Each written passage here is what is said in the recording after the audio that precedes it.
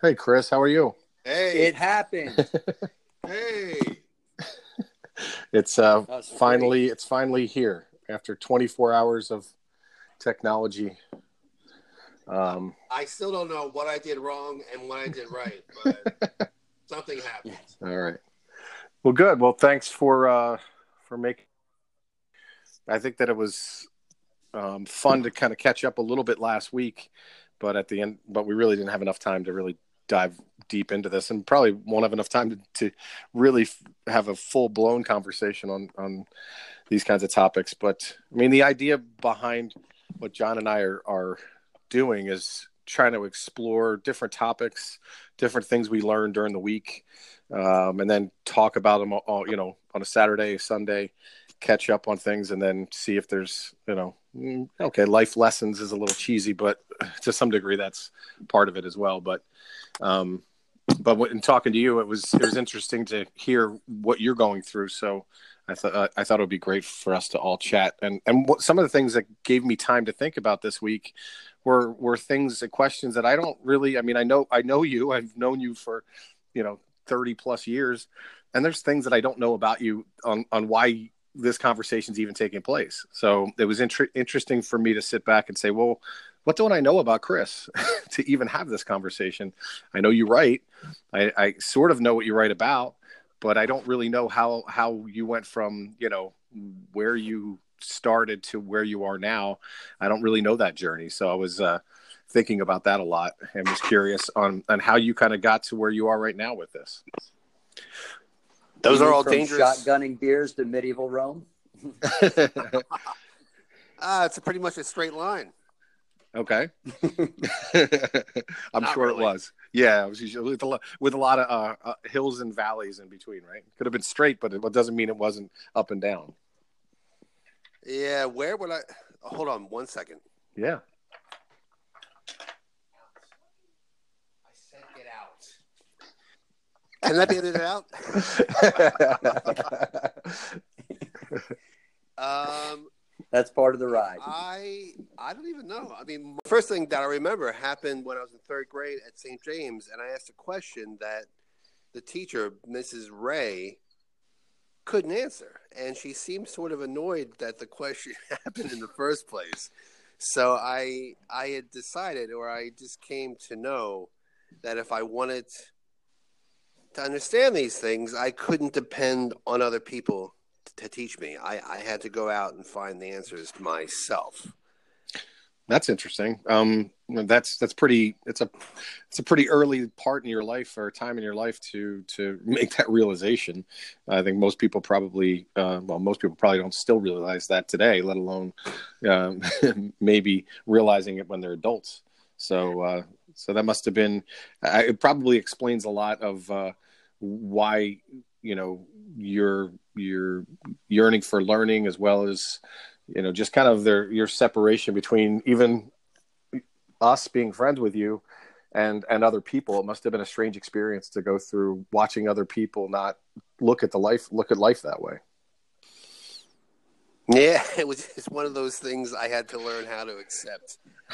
I I think I learned that first, like most things, at home Sure. when I've always been pretty observant, and I just knew that the things that I was curious about, I wasn't going to get any productive help from people around me. So I kept a lot of things to myself and just went my own way. Sure. I So remember what we were just together recently, and somebody said a memory of Chris would be he'd be hanging out and he would be in the corner reading encyclopedias. Yeah, that was yeah, Jack Gallagher's mom. Yeah. Um, you know, that I always say yes to whatever people say about me because I don't want the conversation to go much further. So, you don't want to get into a debate about something that's irrelevant?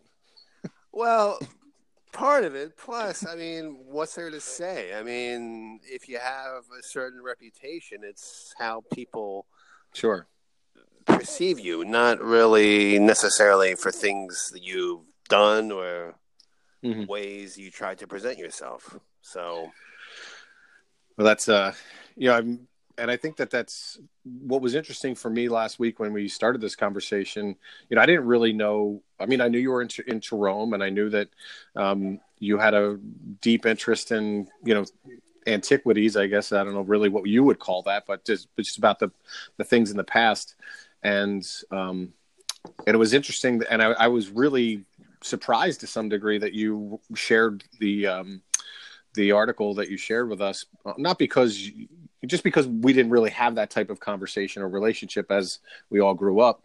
So as you said, you kind of kept certain things to yourself and didn't expose other people to that. So I appreciate you doing that for one. And then I found it gave me insight into a little bit of some part of you that I didn't know.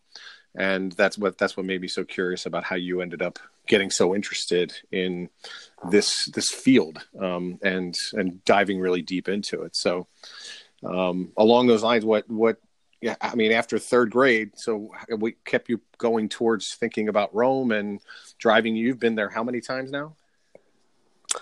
A lot. I've been back and forth pretty frequently, and I would say that all in all, I've spent living there, I don't know, about 3 years, maybe more. Okay. And that's probably over a course of 15 years? My first trip there was in November 1998. Okay. And then I was back and forth fairly often. And then I lived there continuously from May 2001 into the say September of 2003. Okay. I was there and I never left Italy. So I was living as an illegal immigrant in Italy. And it came up once in a while, but I was always able to keep my distance from the law, I guess. So, but you were working. Well, what happened was I was in New York, where I've been in New York for a long time, and I had a great job, a job that I really liked.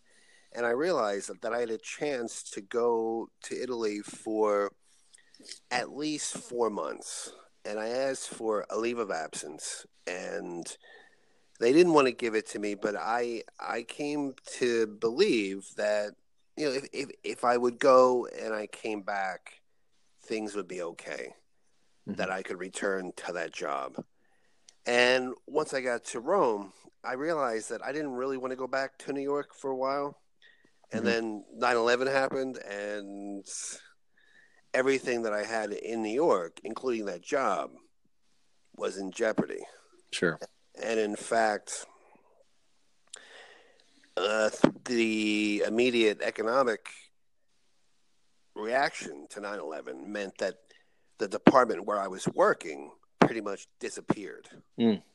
It was broken up, and then it was recreated in a way that was very different, that I probably wouldn't have wanted to go back to that job or to that company in the changed circumstances.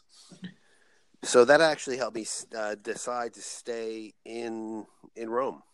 Okay. And so, but what were you doing while you were there? When I was there, yeah, I was working. In New York, I was working in communications as an editor, writer,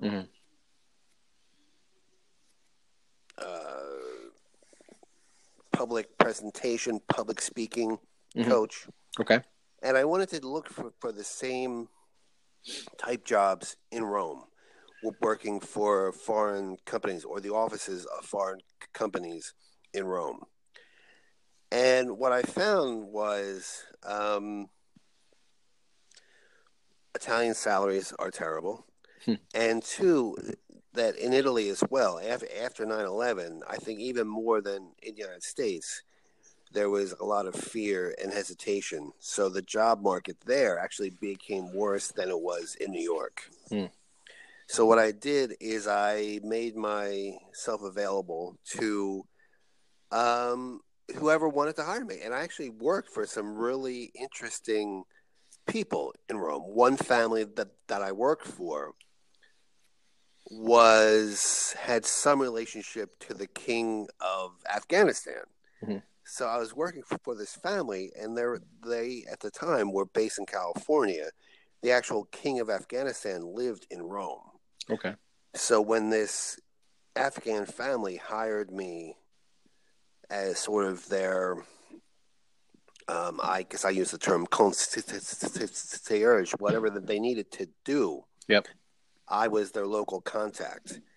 And meeting them was eye-opening because they had a level of wealth that I just didn't have any personal familiarity with until I met them. Yeah. And they were interesting and secretive, but very generous to me. So it was an experience in which I had to observe these people and how they lived their lives in terms of learning how to balance openness and secrecy. Wow. I mean, that's that's one of those things that you either read in a book or see in a movie as being the type of experience that you have when you go abroad and start working. So, and one of the things that I realized that do you speak Italian, or do you pick it up? Did you pick it up, or how did you communicate? Not necessarily with the Afghan family. I'm sure they spoke English, but how did you communicate in general? Well, when I went there, I wanted to. I mean, I went there on my own initiative. People ask me, well, how did you go? How did you decide to live there? And how did you arrange everything? Mm-hmm. And basically, I did everything by myself. So in terms of needing the language to engage in everyday life, that was a priority for me. Sure. And it really distinguishes the different types of expatriates who live in Rome. I met people who lived in Rome for over 20 years and really couldn't communicate with locals in any meaningful way, and who lived only within the boundaries of the expatriate community. Gotcha. Which is something I consciously didn't want to do. So, in language, yes. I wouldn't call myself fluent in terms of the way I speak English, right. But I feel comfortable there. I'm very comfortable and able to navigate. How about so many people, they either live in their hometown or they visit Disney or other states, or Justin travels for work. What did you learn about yourself? Not navigating another town, but navigating another culture. And really, I'm sure you met great people along the way that we'd love to hear about, but what did you learn about yourself, and what did you learn about the world? Wow. What did I learn about myself? Being in a completely new environment, what I learned about myself is something that I think everybody believes, but once you're in a different situation, you understand it in a more profound way, is how much in control of my own life I could be. There was nobody else making decisions for me. So everything I did was only by, some balance between necessity and personal choice. I mean, one of the things that I knew would be true, but then the way it played out was interesting, is when I was there, I was never homesick. I never wondered about what the people who were in my old life were doing, especially in New York. I sort of put that aside, that it wasn't part of my present. And I'll contrast that with, there are people oftentimes when they travel or live abroad have a loneliness or a feeling of isolation that they can't overcome. And I never had that. I felt that by making these choices, I was negating those negative parts of experience that others perceive as predominant in their own experiences.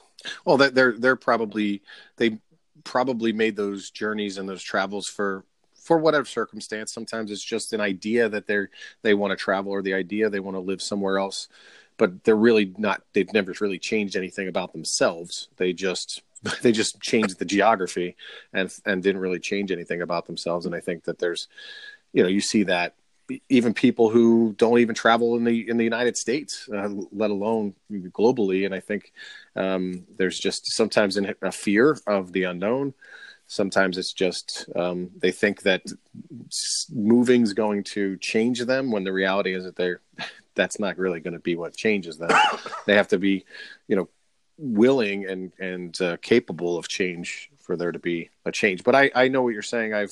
I'm even though I've traveled, I've been, mostly with people, but I've had moments and situations where, especially just even getting on a plane, going to another country by yourself for the first time, those types of experiences were exciting for me. I never really thought about, to your point about things, what was going on. I mean, obviously I was worried about my family and my kids, but other than that, I wasn't really thinking about anything else. I was just enjoying the journey. I almost got lost in Germany on a train because I had to switch trains in this little tiny town called Bunda, and nobody spoke English, and I wasn't 100% sure which train I was supposed to jump on.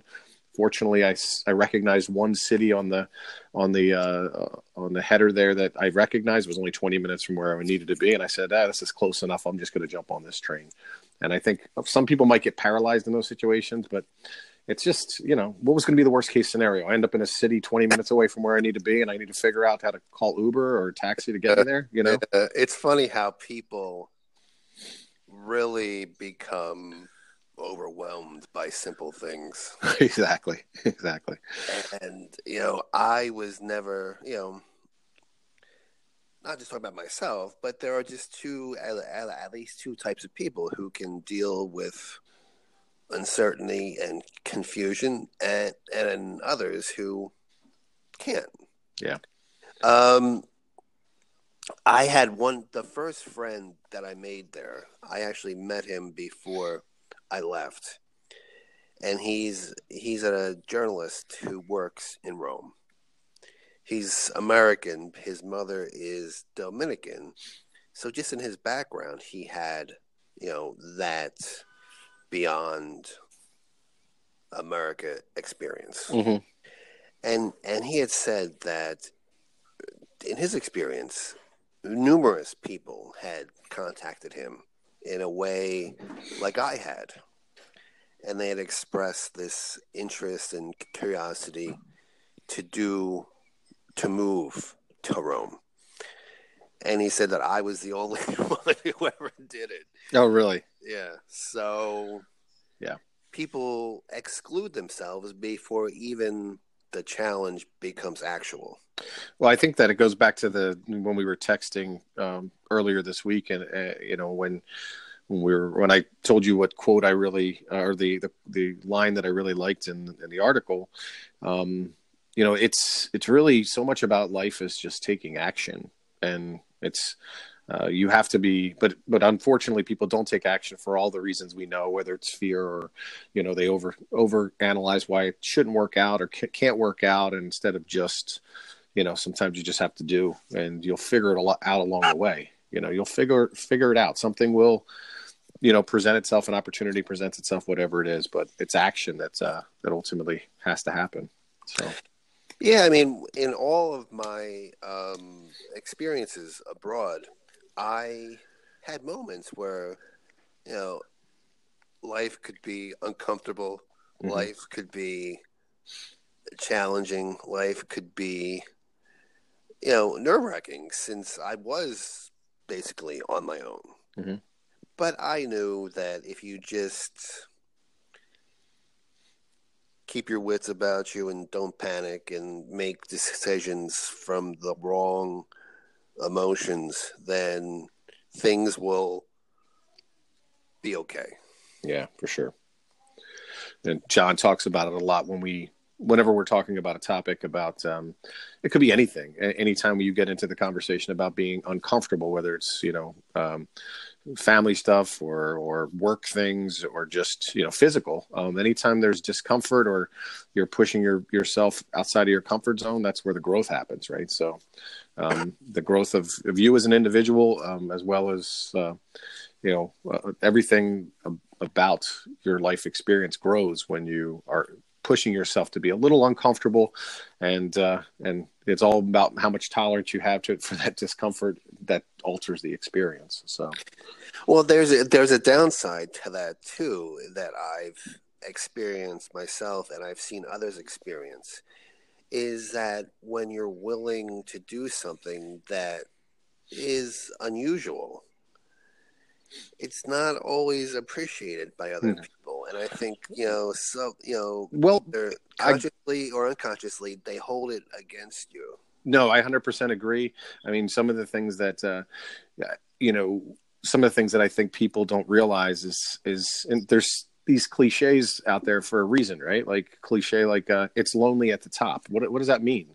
Well, it means that you don't have people that you can rely on and trust. The farther you go up whatever respective food chain you're on, and there's nobody you have as allies. You can't you don't have as just in a hierarchy system. There's less people that are like you as you go up the food chain, and so therefore it's lonely there. And a part of that as ties into what you're talking about, because for me you're really kind of talking about people being fearful of success instead of, and people are also fearful of failure. I would say most people would say they've experienced that multiple times with, in their life, that the fear of failure has changed what they do. But once you overcome that one, that's actually easier than the fear of success, because success ultimately means that your whole world's going to change. The people around you are going to change because they're going to perceive you differently. You have to transcend, stereotypes, perceptions, all that stuff. You have to transcend and let go of, what you're saying is you have to let go of, whether it be relationships or, whatever you're going to lose to be able to go on the journey that you're trying to go on. That's a very hard decision for people to make. People think, why would you be fearful of success? But success changes everything in a way that failure doesn't, or even mediocrity. I know, when I was younger, I mean, one of the scariest things that ever happened to me was a teacher who we all know had said that my problem was my fear of success. And what you just said, how you characterized it, is true. But I perceive it a little differently, because to me, and this gets back to earlier what we talked about, in how when you encourage perceptions about you that you think may or may not be true, that sort of enlarges them.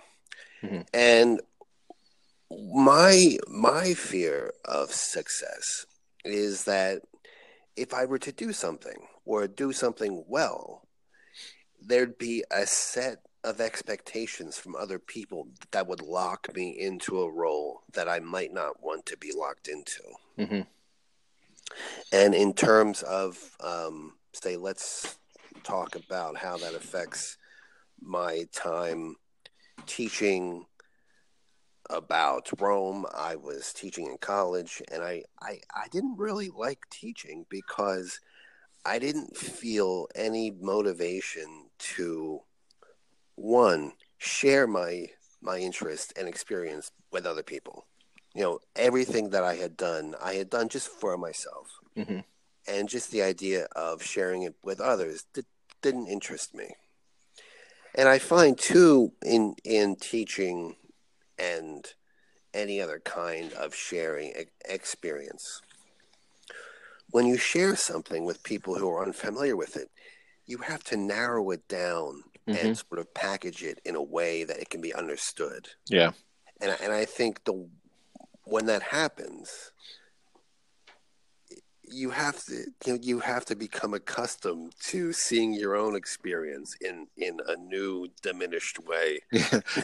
And there's no passion behind the delivery because you're watering it down, and you're just like, okay, we did this and then we did that and that was kind of cool, and it just becomes this really, it's unfortunate that's you try to do, depending on the audience, the best you can do it, articulate that, but it's to your point, you have to simplify because there's going to be no contexts to be able to put the story in, and that they're going to understand. And to your point, it just becomes this sort of watered down version of your experience, and you're not really passionate about telling the story, and because it's so diminished from what you actually experienced.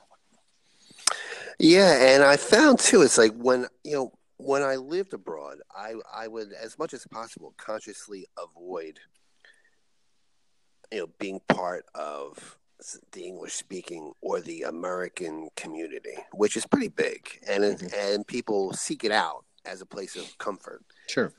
And part of my choice to leave the institutional world of academia is I met a lot of people there who may have had a certain amount of knowledge that they were very proud of, but they didn't have the experience of the things they had knowledge about. Right. And they didn't seem to care about that. And I thought, wow, that's not how I am, and I don't want to be, working in a world that from the minute I join, I am alienated from. Sure. It's like I just recently saw the Good Will Hunting again with my daughter. She's her first time to see the movie, and the one sequence where Robin Williams is really telling Matt Damon that he could be the smartest person in the world, but at the end of the day, he doesn't know how the Sistine, what it smells like when you're looking at the Sistine Chapel, and just those experiences. Difference between knowing things and experience things is night and day. And I've for a long time had conversations with people about I'd rather spend all my money on experiences, and I don't care what kind of house I live in, what kind of cars I have. I don't care about that stuff because it's not an experience. An experience is outside of your comfort zone, and pushing yourself to do things in a way. I just recently told somebody that I went to see Billy Graham 15 years ago when I was living in Kansas City, and they were like, well, what were you into the church? I said, no, I wanted to have an experience that I would have never had. And if I was, on my own, I got invited, and why wouldn't I want that experience? It was at Arrowhead Stadium. There was 50,000 people there to see this one guy talk, and why wouldn't I want to experience that? So, it's just things, the difference between like you said, a couple different. I really think there's really only a couple different types of people out there, and most people, unfortunately, don't fall into this category. And you really also can't change them and force them to become this person either. There's just no way that they can stomach that. So, well, that's how I see things. I mean, I call myself a skeptical optimist in that I feel, I enjoy life. I enjoy the world. I enjoy people. But I don't have any expectations that I can really influence how other people do it. Yeah. Or how they engage each other or the world around them. And I mean, I just think, skepticism, is a product of that engagement. Skepticism requires, a history and curiosity about the world that most people just don't have. Yeah. I mean, my most recent experience in Rome, I was teaching a study abroad class, and I keep telling myself, I don't want to teach anymore. I don't want to teach anymore. And then I occasionally do. And I found that every experience I have becomes worse and worse because I notice how much the lack of curiosity is embedded in people, Yeah. and especially embedded in younger people who just are incapable of living in the moment because they've been trained to believe that it's dangerous, and they're such fearful people. I'm like, wow. Yeah. Their position towards the world begins with fear, not with curiosity. Well, I you know how there's certain things in your life that just stick with you, like with the third grade experience you had with the teacher. For me, I was taking a statistics class and realizing that the bell curve applies to, everything. You give enough data points, and quite honestly, the bell curve is everywhere, and it's really the 80-20 rule. And so 80%, in my opinion, 80% of the people live in this world exactly the way you just described, and there's no way to change them from being who they are and how they think. They are locked in. It's really the sort of the other 20% that really have the capability or willingness to try to push themselves to have different experiences. Some of them don't even do that, but nonetheless, they still have at least the capability. But ultimately, it comes down to the willingness to really try to shake yourself and shake to some degree the people around you. I think that for me, I've had similar experiences being a manager in the corporate world and managed a lot of different people. And I just time and time again, it's the same thing. I can try to influence and guide people through experiences and coach them as much as possible, but only about 20 out of 100 are really going to get it. And even within that group, there's really only going to be some of them that have the capability then to take that to the next level. So it's I don't know if that's really right for all things in the world, but I just time and time again I find myself putting people into one of two buckets. You're either in the 80% group or you're in the 20% group, one or the other. Yeah, I agree, but I stopped dwelling on it. I mean, part of me thinks that from time to time I've made myself a little too isolated from not engaging with people who I thought wouldn't be productive to engage with. Mm-hmm. And so recently I'm not sure how directly connected it is, but I've decided to create some projects that make me more open to sharing my own experiences through writing about them. Mm-hmm. And it's something that I've been encouraged to do in the past, and I thought, I don't want to, share these things because I didn't think that anybody would care, and I didn't think that it would be worthwhile in any way for me to do it. Like, Mm-hmm. I didn't see anything beneficial to me, Mm-hmm. which is, it's a pretty self-isolating place to be. Sure. But then, I have in my own notebooks, thousands of pages of writing, and part of it is a manuscript of a book that I'm going to develop a proposal for and deliver in the short term. And then in terms of thinking about different ways that these experiences can be broadcast through podcasts, different kinds of writing, Mm-hmm. different forms of media, has really led me to meditate upon my own experience and to see if I've only been engaging it from the same direction over and over again. And what I found, and this actually came from the suggestion of a friend of mine, and I would normally not take advice, but I thought, something, I need to change myself. And I took this person's advice, and what he suggested actually had beneficial results for me. And I was surprised. And it just led me to develop a new way of appreciating my own experience and deciding that I could write about it and share it by other means without losing any value of it for myself. Well, can I ask something?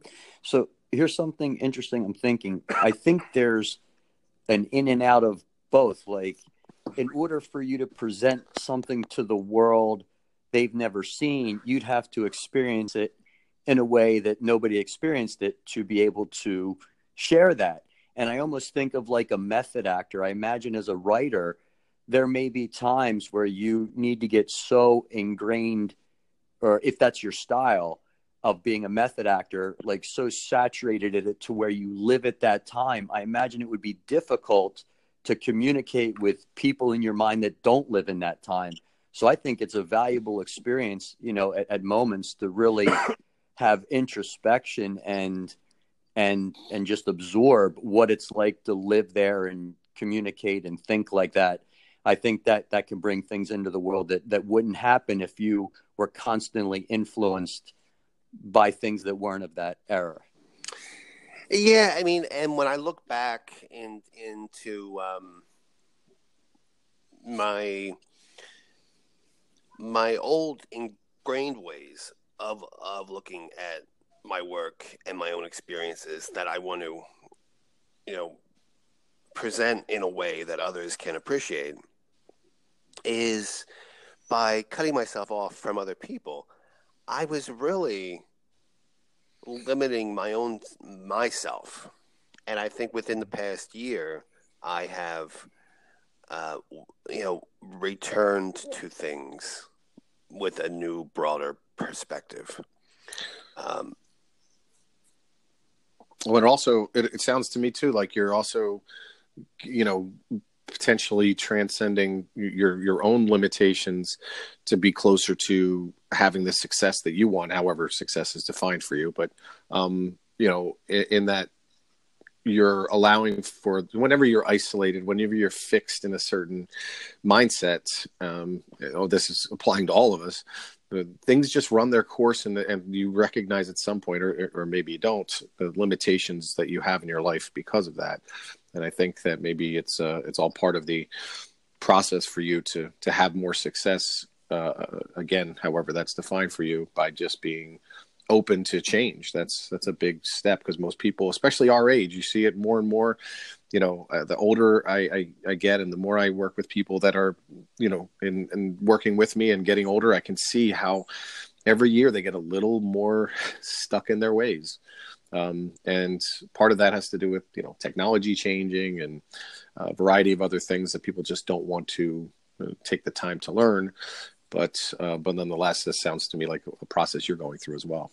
I like that third brain analogy. Like when two people are in the room talking, there's always, a third thing that emerges that couldn't happen without the conversation. Like you couldn't get to that in your own brain without that interaction with somebody else, and something greater than what you both possess can come out of that. I've always liked that concept. Yeah, that seems like what I had just said about a friend.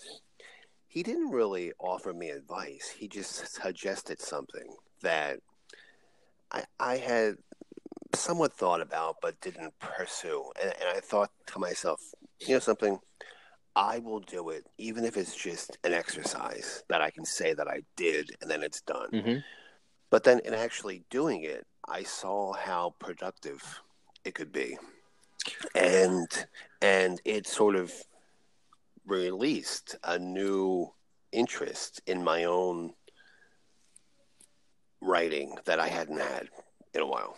Well, that's exactly the same motivation, I think, for this podcast that John and I have started doing. It's we have these conversations anyway, whether we're hitting the record button or not. So why wouldn't we want to do that? For me, my motivations is my kids. I want them, they don't want to necessarily always sit down with you and talk about, hey, Dad, hey, you need to do this and you need to do that, or you need to try this and you need to be thinking of life this way and that way, and try to lay life lessons down for the kids. So this is another format that maybe they will digest that message from a different perspective, or from them. It sounds like, or for them, it sounds like it's coming from someone other than their dad. And even though it would be the same conversation I would have for them. So for me, that's my motivation. And that's why I think that I've been pushing, to want to do more and more of these, because that's exactly the same experience that you're having as far as trying to push yourself into new areas that can broaden your horizons, really. Yeah, well, I think with the kids especially, I think they'll be more interested in hearing a parent talk about themselves than in hearing a parent talk about them. Yeah, for sure. And it's even better when you have people like yourself and John. Although it's funny that my kids, how they know John is only one way, which is the last 10 years, which obviously we know we were all different 10 years ago and especially 20 years ago. So it's funny to see how your kids perceive the people around you when you see them in a lot of different ways. Yeah. That is true. So yeah. Go ahead. No, good. I was just going to say, so kind of looping this into to what you were writing and sent to us. So was that the first thing you wrote for that? I guess it's a web magazine. Yes, and the thing is, is I have benefited a lot from taking advantage of unexpected opportunities. And I had heard that the magazine was seeking regular contributors. And I learned that in a very, indirect way. So I just decided that, now was a chance for me to do, because the magazine, the audience for that magazine has both an academic and non-academic audience. Right. And I always wanted to use my specialized knowledge for a broader audience. So I saw that as one opportunity to do that. I sat down, I wrote an article, sent it to the editor, and forgot about it. And I didn't worry about, if it would be approved or disapproved or what. And within a week that I got a response that yes, they want me to be part of their stable of regular writers. And what's good beyond just the, having an audience, an immediate audience, is I've been looking for opportunities to build an audience that will lead to the success of other parts of my work, like this book proposal. And so when this book is published, the audience will exist already for it. So I've been thinking more practically also about how to put my work together. Sure. And that's, kind of what we touched on in last week's conversation about then became your, I guess, struggles or challenges to try to figure out who's the person, what's the persona that you are looking to make sure is projected, because in these types of situations you always have to worry about, not just from an image standpoint, but even how do you protect your personal life away from certain things, right? Whether it's writing or business in my case, who I am at work is not exactly the person that I am at home, and you have to play a certain part at work, and sometimes have to be a certain way that you wouldn't necessarily always be at home. So that exists everywhere in everything that we do. So, but I'm interested to see where you're at with that, and because I know that was something we kind of started to touch on before you left the other day.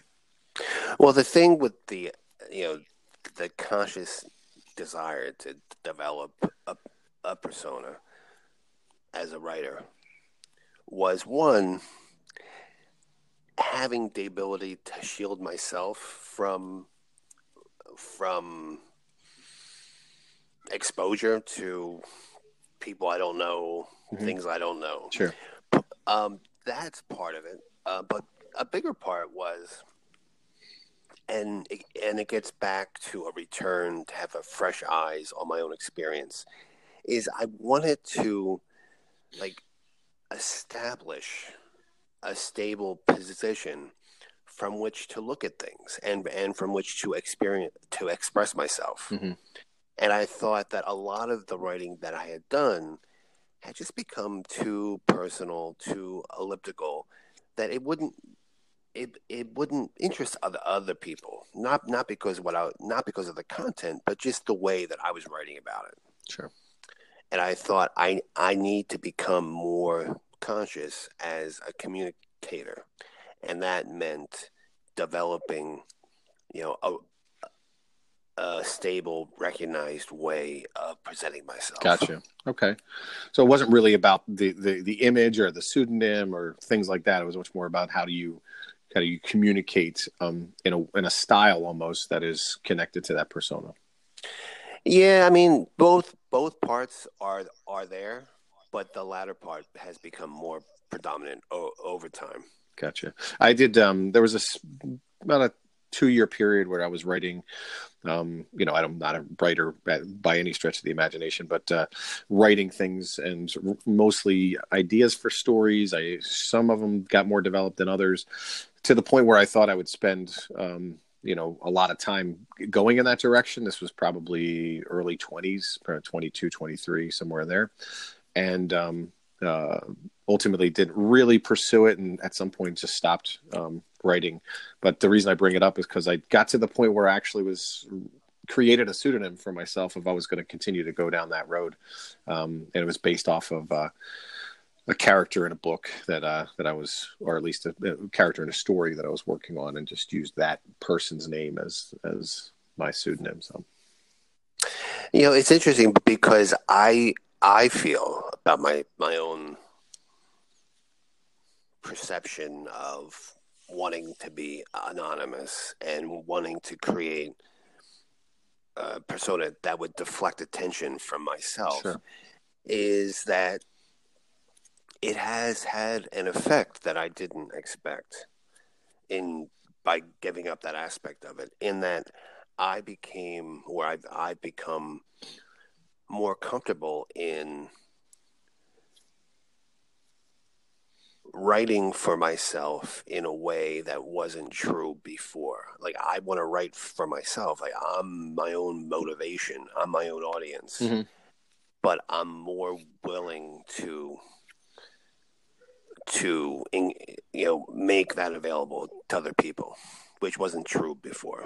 You think that just comes with natural experiences and maturity in your own process, or was it just a decision that you made to say, okay, I'm done with this? Or was there anything connected to age even? Well, I don't know age, but I'll say this.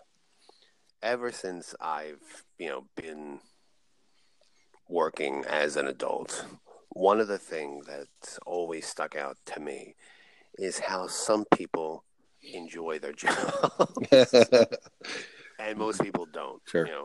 And I'm thinking, I want to have a job that I like doing.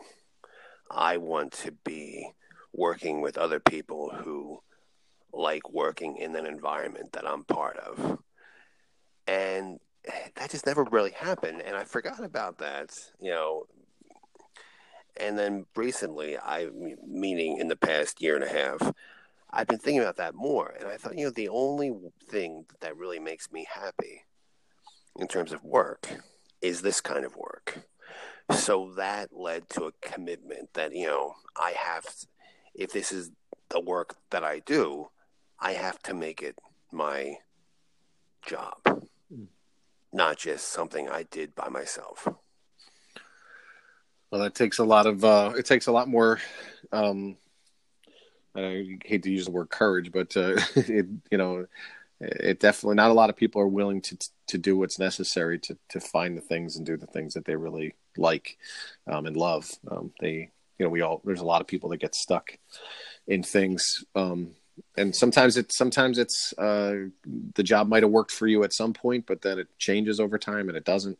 But most people, unfortunately, are doing something that they have no interest in doing. It's not their passion, and it's a shame.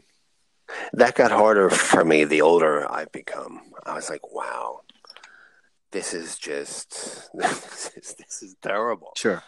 That, not just to not enjoy what you're doing, but to be surrounded by people who don't enjoy what they're doing. Yep.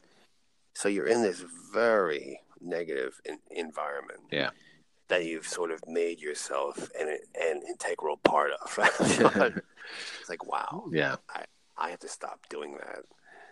So, so even now, I mean, that just having that awareness in a more genuine way has made working for and other people easier, but it's also given me a certain motivation to stop doing it if I can. Well, it also is a great example for your daughter, and as long as you're able to do, and I think because you're more interested in experiences than material things, we all you're making decisions based off of things that will help you have better experiences, not what kind of clothes you're wearing or house you live in and all that kind of stuff, which is a very hard decision for people to make sometimes. I had a friend in Rome who was older than I was, and I don't even remember how we met. I was just introduced to him by somebody, and we just had a lot of things in common. And he had a long history of experience in Rome as an academic. He taught classics, and he had been working in Rome, in Libya, in Greece since, I guess, the 1960s, Mm-hmm. And when we would go out in Rome, we would go on these long exploratory walks, and he said to me, as long as I've been here, I haven't spent time with somebody who knows the city as well as you do. And which was, a nice thing to say. Sure. And I wanted to build on that. And it turns out that we had the same birthday. And we had planned to get together to celebrate our birthdays. And we were going to meet in London. And I remember he died 2 days before that. Wow. And, as he was dying, I actually called him shortly before, and he had become blind. And when he was dying, it was crazy because he also published poetry. And his wife told me that he was blind, and he was writing these poems the day he died. Wow. And so that was sort of, I had let that, when he died, I had let sort of that become a lost opportunity, where sort of the energy that he provided had disappeared. Were you ever able to recapture it in another way, or was it a temporary thing, or was it? Well, I think what we've been talking about, my renewed commitment to it within the past year and a half, Okay. is sort of picking it up again Good. after a hiatus. Sure.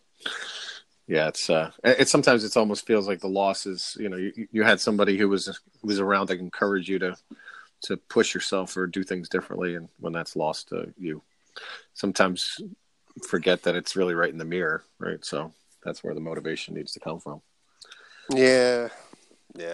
And then, to me, the hard part was not moving abroad. The hard part was coming back. And that's just consumed so much energy. I mean, I guess follow up to that. Would you ever go back, and would you retire there? Are there things like that in your future you would think? I would go abroad again, not just to Rome, but to other places, if the circumstances were correct, in which I could have autonomy and the most productive conditions in which to live my life. Gotcha. Yeah. No, it makes sense. Like the older you get, the more you're going to say, this is the way I want to live my life. When I do have that experience. So look for those parameters, and hopefully something will present itself. Yeah. And I've never really found them anywhere, especially in New York. Gotcha. New York is just a killer. Yeah, it is. I used to think I wanted to live there, but I enjoy it when I'm there, but I don't miss it. I never miss it. Yeah, so I'd like to get out. Yeah, sure. So, John, you have anything else? No, I mean, I think I'm just thinking about that guy. What a great! How did you meet him? That was a great opportunity to meet somebody. He was introduced to me by a mutual friend, and we gradually just became closer and closer because we lived near each other, so we would always see each other on the street or whatever, and then that would lead to some other, Yeah, because ever since I remember, I mean, you always were hitting the streets and, just taking your time to walk. I remember waiting hours for you to show up at places. He was just taking it all in. Yeah. Yeah. Yeah. I guess that's part of me. Mm-hmm. And I think there'll probably be for another time. But I mean, I know that, you've told me, you've headed out and, planned on headed into mountains and, of all your places you've traveled. And I mean, I can't imagine some of the beautiful walks and amazing people you've met. I mean, I think we could just have fun with the people you've met. Yeah, and I think it's I don't know if persistence is the right word, but the more you're around people you choose to be around, even if initially there's no connection, if you're open and honest and engaging, those things happen by themselves. Yeah. So when I would travel, I wasn't really always like seeking out things, but I always wanted to be open to what was happening around me. I find that the more honest you are with yourself and people around you, the negative to that is that you do push away a lot of people who just can't deal with that type of conversation or dialogue. They don't live their life that way. So they move away from you, which is fine because you don't really want them in your life anyway. But then you do kind of cut to the quick, the people who are interested in that type of dialogue. And so it's just, you're building on the more honest you are with yourself and the people around you, the more you're building on a strong relationship for the future. Because you're not just a version of yourself, And I think the exploration of like being like an explorer and the journey creates, situations that you're destined to have. I mean, that guy you won't find in many corners in New York, no matter how many people are in New York. That was meant to have an impact on you and being an experience for you with the time that you had with, that's going to alter your course. And hopefully, one day you'll have a Chris in your life that watches and is inspired by how you live your life and write and your passion for it. And I mean, those things are just special. Well, I don't know. I haven't really said this to anybody, but I had an experience when I was in Rome just a few months ago that I may have mentioned this before, but I'm not sure. Is a friend of mine in New York who I actually met in Rome, and we became very close friends. He killed himself last year in New York, not far from where I live. And I had been in touch with him right up until, the end. And I was just sort of surprised because, well, I wasn't surprised that he actually killed himself. I knew that I didn't think it would happen, but when it happened, I wasn't surprised. But when I went back to Rome in the summer, I actually started dreaming about him that I had never done before. So it took going back to that place, and I just feel like that subconscious reaction to being back in a place where this good friendship had begun was saying something to me that I'm still thinking about. Wow. Processing even, Yeah, because he had been dead for a few months by that point. And I think I was, with the discussion of our larger body of friends, how everybody had a different reaction to it. A lot of the energy, for me at least, was, needing to exchange words with other people that may not have been, or in response to other people that hadn't let me focus on it myself. Gotcha. And when I was in Rome, the crazy thing about the dream, one of the dreams was that we were having this conversation, and we were like physically, together, but I knew that he was dead, so I knew I was talking to this dead person, and I said to him, if you had the chance, would you choose to come back to life? And he said no. Wow. Whew. That's kind of heavy. And I just woke up and like, what the fuck is this? What just happened? Sure. Am I? It's like beyond and world like, travel. Why is it happening inside my head? Right. Yeah, it's and we're now at that age where we're starting to see, the people around us, obviously with your parents and then just even like Karen Grant and other people our own age, and so people moving on, and it brings all that to the surface pretty quick.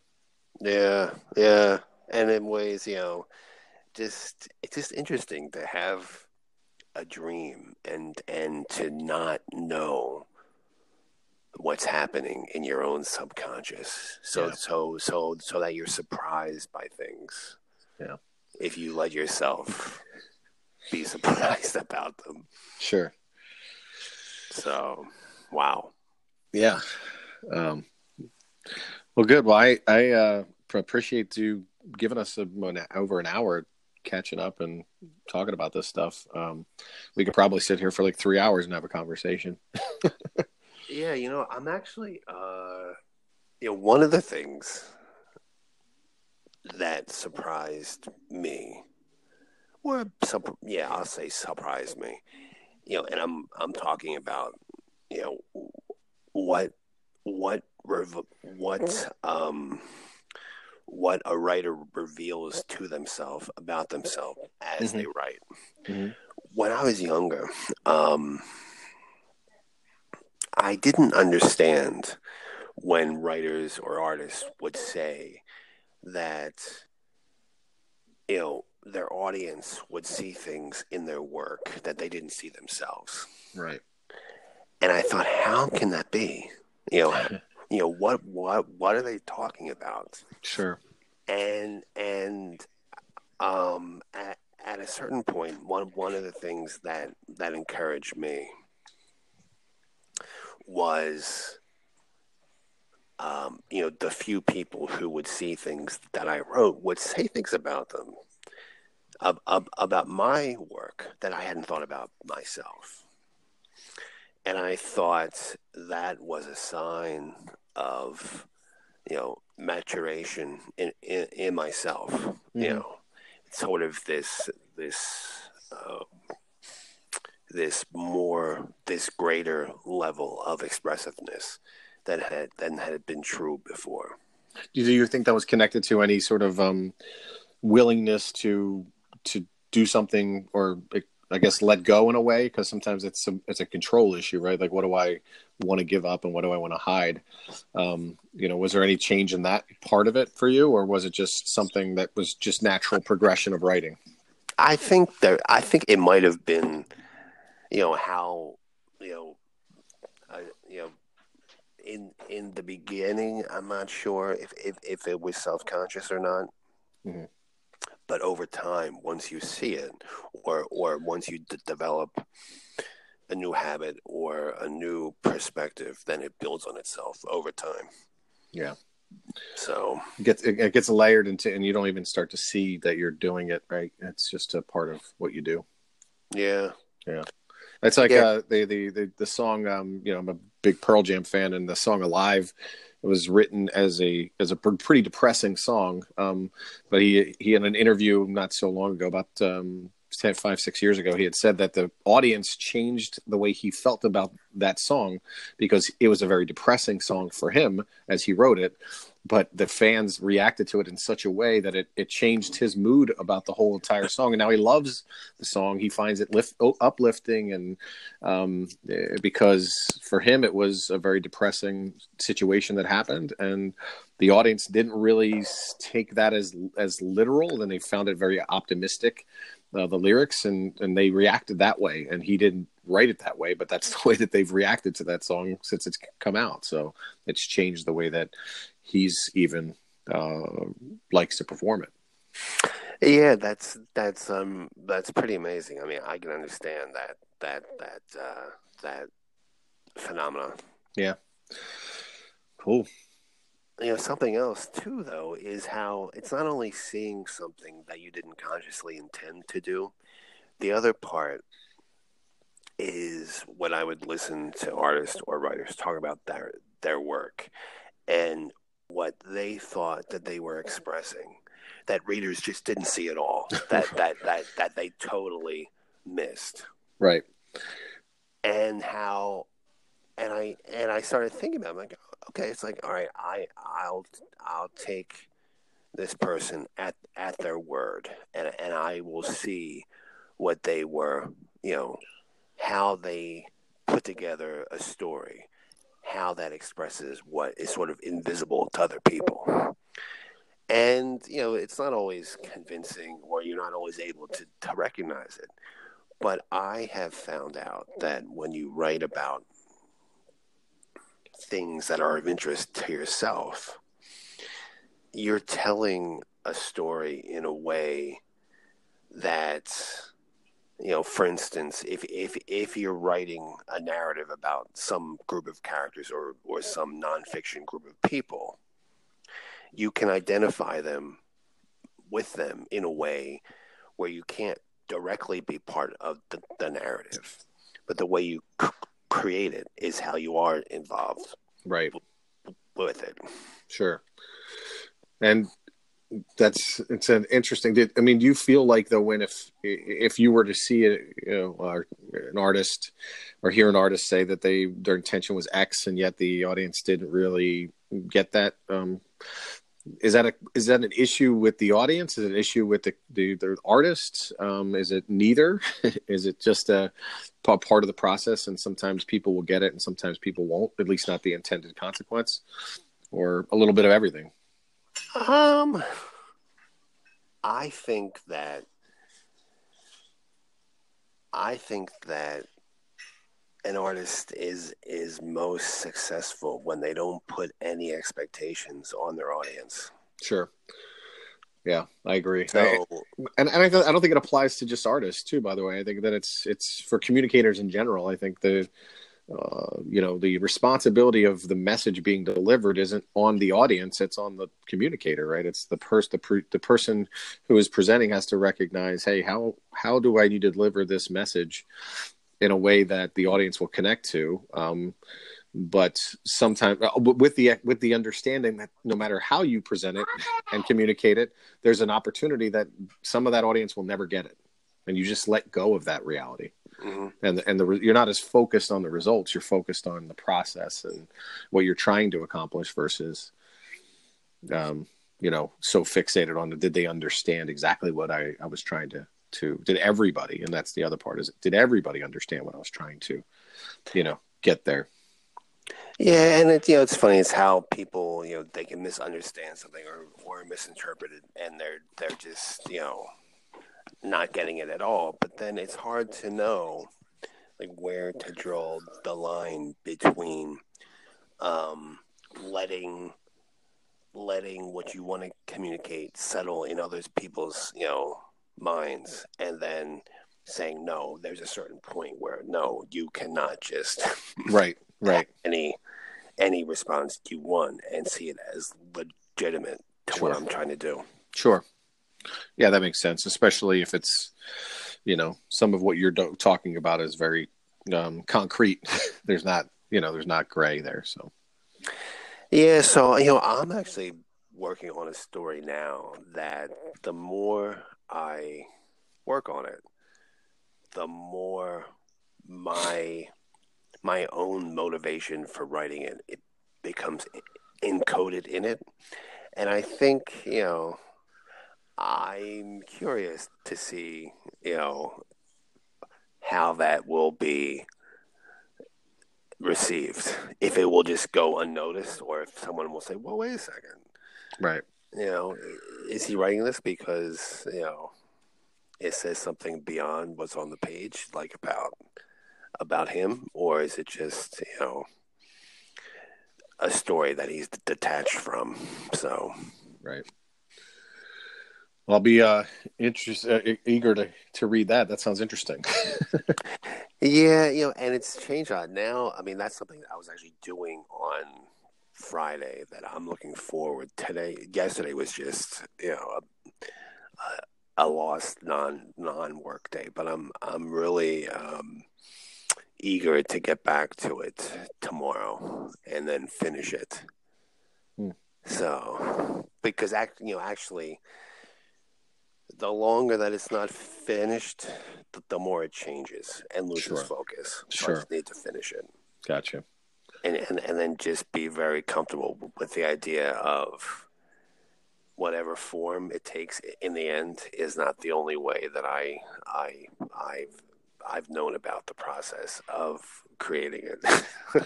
Where is that going to show up? Is that something you're trying to get published, or something that you're working with, one of these magazines now? It's something that I promised to somebody. I see. And I was supposed to have it submitted already, but when my mom was sick, I just couldn't, because I had to travel a lot back and forth. Mm-hmm. And I just became too busy to finish it, so I just put it aside. Gotcha. And then within the past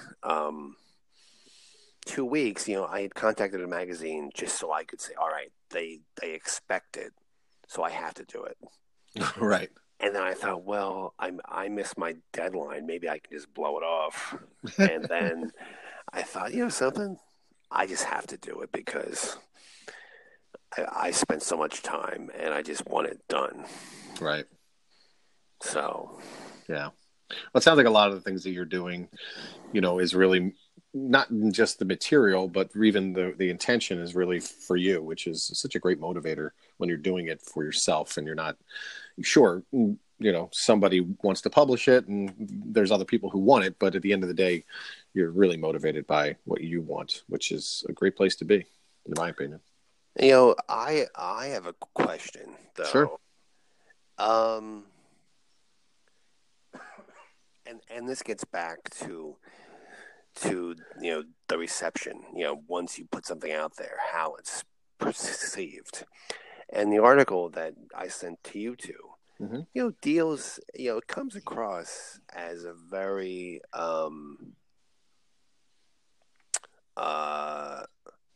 I'd say a pretty smooth way of communicating what could be seen as an academic topic. Sure. And my thought in doing it is that I want to, use that knowledge, but present it in a way that's more, as I said earlier, about finding, a broader audience. And what I found is that when, people who have read the story, if they're from academic background, if they teach in college or whatever, is they say, the information was solid and the presentation was good, but I didn't like all of the non-academic touches to the Sure. to the presentation. Right. And then when I talk to people who are not in academia, they say, they mentioned the non-academic flourishes as being engaging, as like what kept their attention engaged in the Sure. article. Right. And I just hadn't really thought that there would be such a difference of, that would be such a point of differentiation between different parts of the Well, I can confirm that that's exactly the way that I felt. I don't know if John felt that way, but I definitely, there were times when I was like, this is a little over out of my depth, with the academia part. And so it was at times not necessarily intimidating. It was just sort of like, okay, let's get back to the the different parts of it that were more engaging for me. So, but I confirm, I'm actually confirming exactly the experience that you're saying there, because that's exactly the way I felt. Yeah. So I want to, move more in the direction of finding a way. Like I found a new challenge for myself in thinking more about how to move that sort of off balance presentation more in the direction of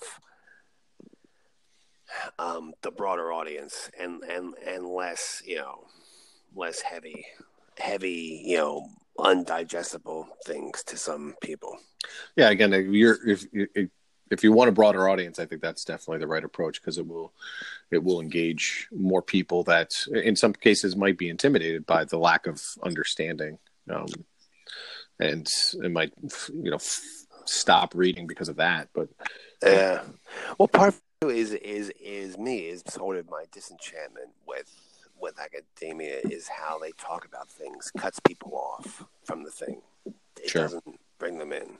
Right. And it was just interesting. Well, what was really interesting is how, just the suggestion of that style irritated academics. Like, no, we need to talk about this stuff in a certain way. Sure. I think what's interesting is, to bring back third grade, I think if curiosity changed the course of your life, why not write in a way that creates curiosity? It's not all about knowing everything and the facts and references that people wouldn't necessarily be able to connect. I know, when I speak, I don't have mind blowing, new conversations about what possible. Mine is trying to find the simplest analogy, to be able to connect with somebody with something they know, to let them into my world just a little bit, to try to make their world a little better.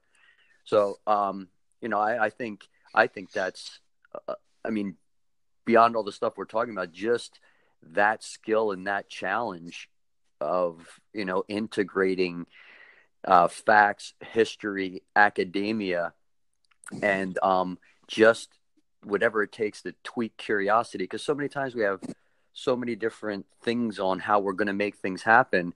But if you simplify it to, am I creating curiosity here for somebody who's reading this for the first time to want to know more about Rome, or maybe to grab another book and open up about a name they saw and see about this person you're talking about? I think you'd be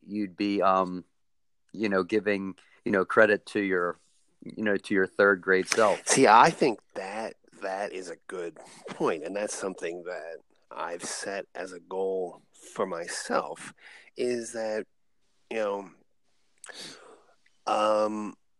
what I believe is that what I want to do with this writing is to study it with prompts for people to do something that they're not getting the whole thing from me.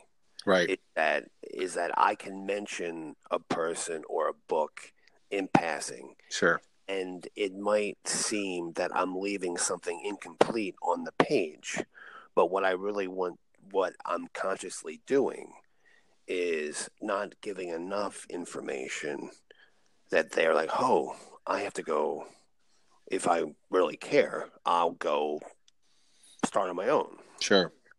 Yeah, you're empowering them. And I think some people don't want that. They want the whole. Well, you have so many. The people have so many tools to. Why it's kind of like the. Albert Einstein didn't know his own phone number because he didn't need to store that information in his brain. It's in a book. So if you use Google or whatever search engine to your advantage, to let them leave it, make it intriguing enough to want the audience to go, okay, hey, who was so and so? Where is this? That sounds pretty interesting. I want to do a little research on that. To me, it's perfect for the times. It's really in many ways doing what, I don't know whether this is totally the motivation here, but you had talked about trying to take the past and infuse it with the present, and whether you're realizing it or not, you're also infusing it with the future, because the future is technology, right? Saying, how can we use these technologies to help us complete the story in whatever way then the audience wants to complete it.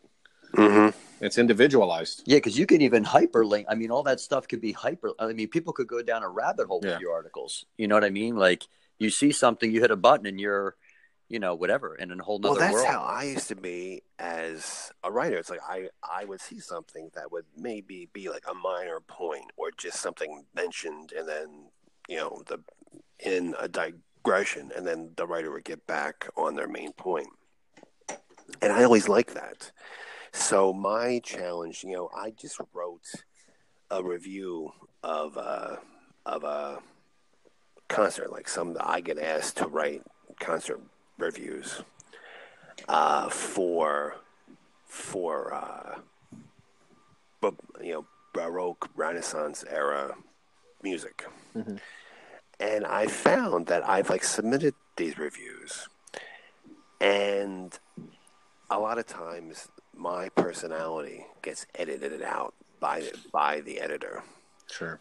And I purposely put, phrasing that might look clunky or awkward. But part of that is a style that's meant to people to stop and notice it. Sure. So it's not meant to be, completely smooth journalistic writing that you're just supposed to take in. But they, the style can create these prompts that draw attention to themselves and that require further action by the reader. So when I see that those things are being edited out, it's a mood killer. Sure.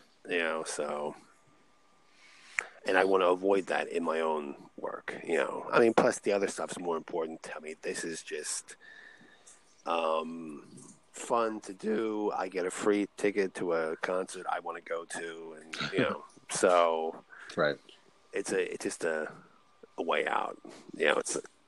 I didn't know how interesting writing was or could be. You know, this conversation really makes me think that people write a sentence and use words to make me read it again sometimes, you know, just to make sure that the sentence was formulated right. Or, I mean, it's neat to think that or just like if there's a painting with brushstrokes or a guitar lick, I don't even realize it's happening in a song, you know, how much a piece of art writing an article is, and just all the different skills you can have to engage a reader that you'll never meet, you know, just because of words and letters you put on a piece of paper. It makes writing very exciting. It is, but then, you know, if it's if you're, you know, the motivation behind your structure, if it's misunderstood, and they say, look at this, I have to clean this up in order for it to make sense. There's this misunderstanding at a very fundamental level. Yeah. So right, so they actually filter it for popular writing style, so to speak. Or you know, I mean, editors think that they know what, you know, how to use. Yeah, that would be like taking a painting or a song and like you know, changing it. Yeah, which, I mean, people do all the time. Yeah. Yeah. So yep. I like, you know, and maybe we can, you know, end on this note and then pick it up when we talk again, when I send you something new that you might be interested in. I like looking at works in progress, so you get to see at the end the process by which somebody put work together, and that can be listening to demos of music, or it can be reading an author's notebook where they're actually thinking about what they're writing. So I think I'd like that. So they're talking about the process of creation in a way that makes you see the work in a totally different way. My favorite example is Tennessee Williams, who cracks me up. But if you look at the way that he wrote, you know, he's known as a playwright. Mm-hmm. But oftentimes his plays would begin as short stories. So I was always interested in this area of his work where he's not seen as particularly interesting or important. But once you do that, you realize that the story or the play, which is world famous, every version of it, if it's in his notebooks or in a piece of fiction, prose fiction, or in a letter where he talks about it, the story's always changing. Right. But to him, it's not. Like every level of expression is part of the story that may or may not be present in the final version that is known by the larger audience. But for him, it's still it's a part of the process and B, part of the story itself that just is not seen. Exactly, it's part of the process where he's like working through an idea, but it's also that in his brain he has a larger sense of the story itself. You know. And I'll say this, you know, about dreams and dead people, is about 2 years ago, and this sort of stopped me and like led me think about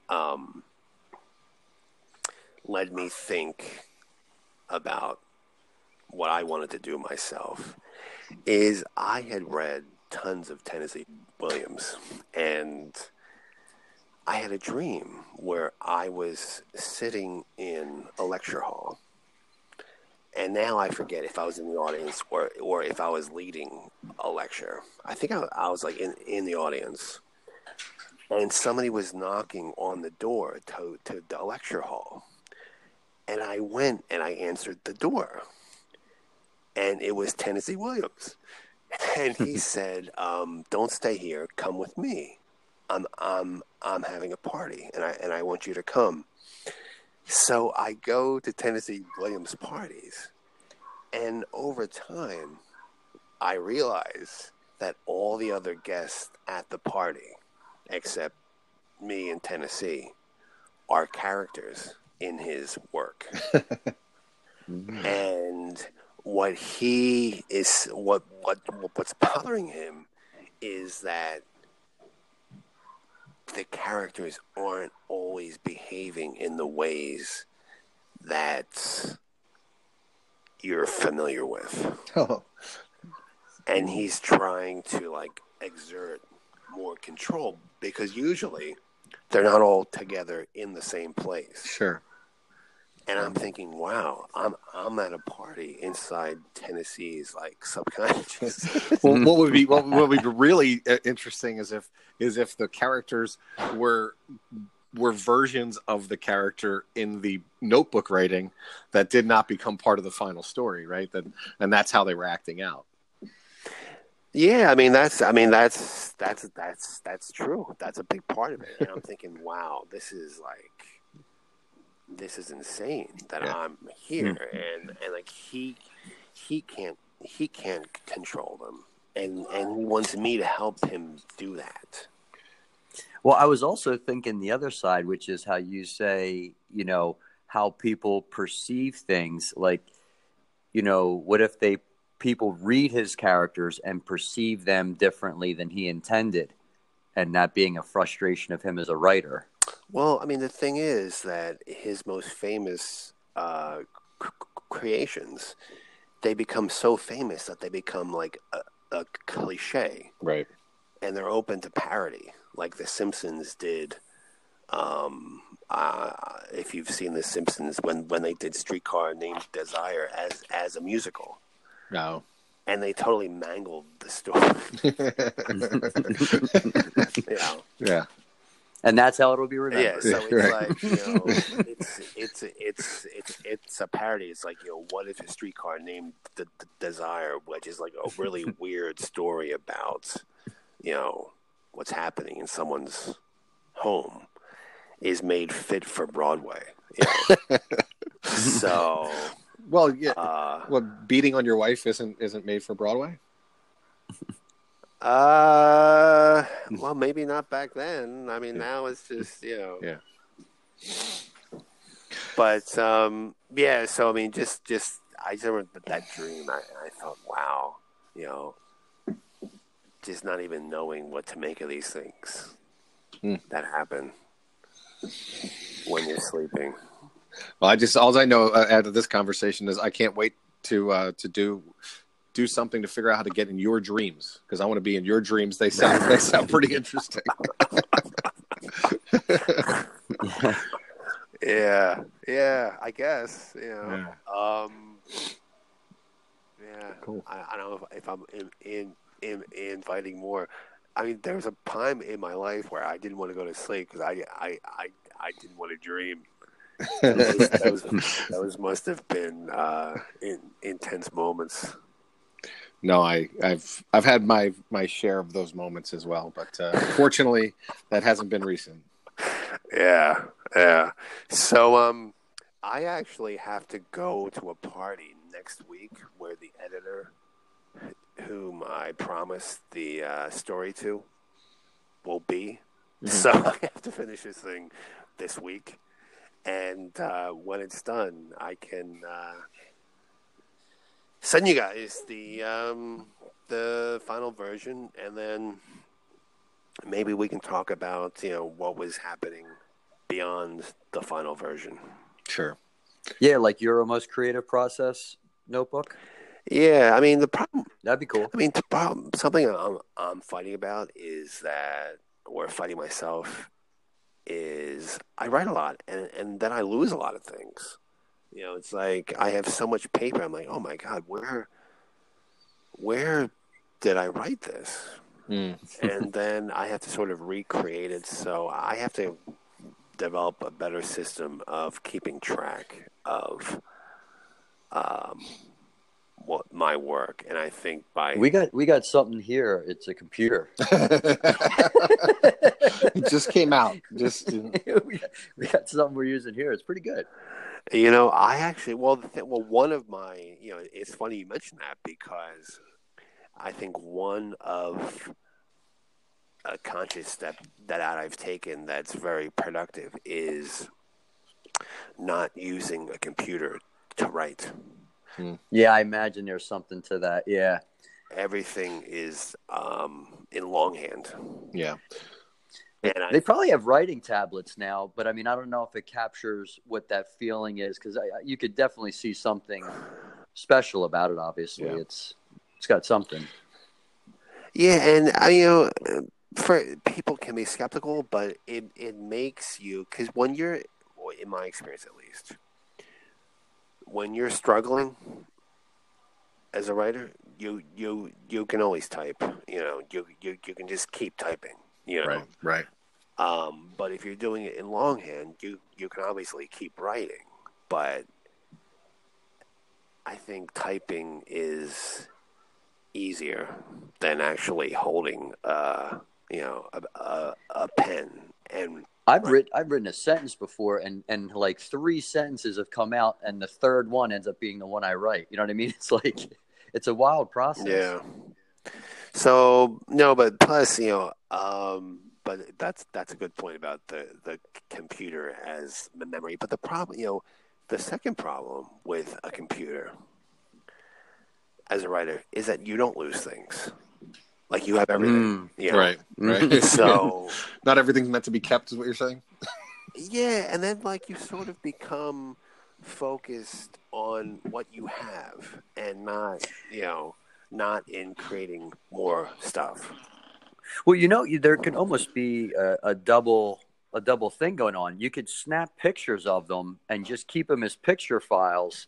But then really, if you can always have it there if you need to look for something you lose, but you could still live off the paper version and just keep what you keep. But the other one is just in case you lose something you want.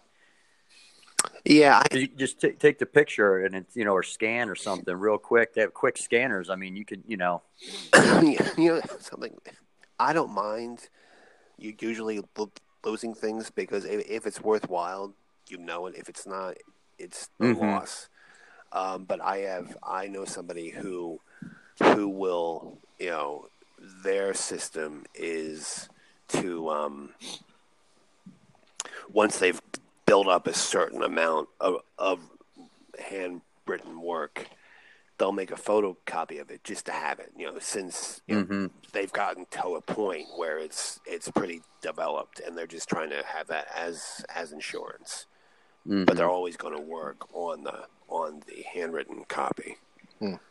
So I don't know. I'm like still figuring how to get more organized, but I just find, every choice you make has dimensions to it that you only learn over time. Yeah. All has its own pluses and minuses, no matter what you do. Yeah. So. Well, cool. Well, thanks again. It's been this conversation probably was not better, but different than I expected it to be. I expected it to be a good conversation, but I really probably learned more about you in 90 minutes today than I've have in the last 9 years. So. Good. So, all right. Well, good. We're looking forward to reading the next piece of work, and then we'll catch up after that. Sounds good. All right. Thanks, Chris. Talk to you later. See you. Bye. All right. Catch up.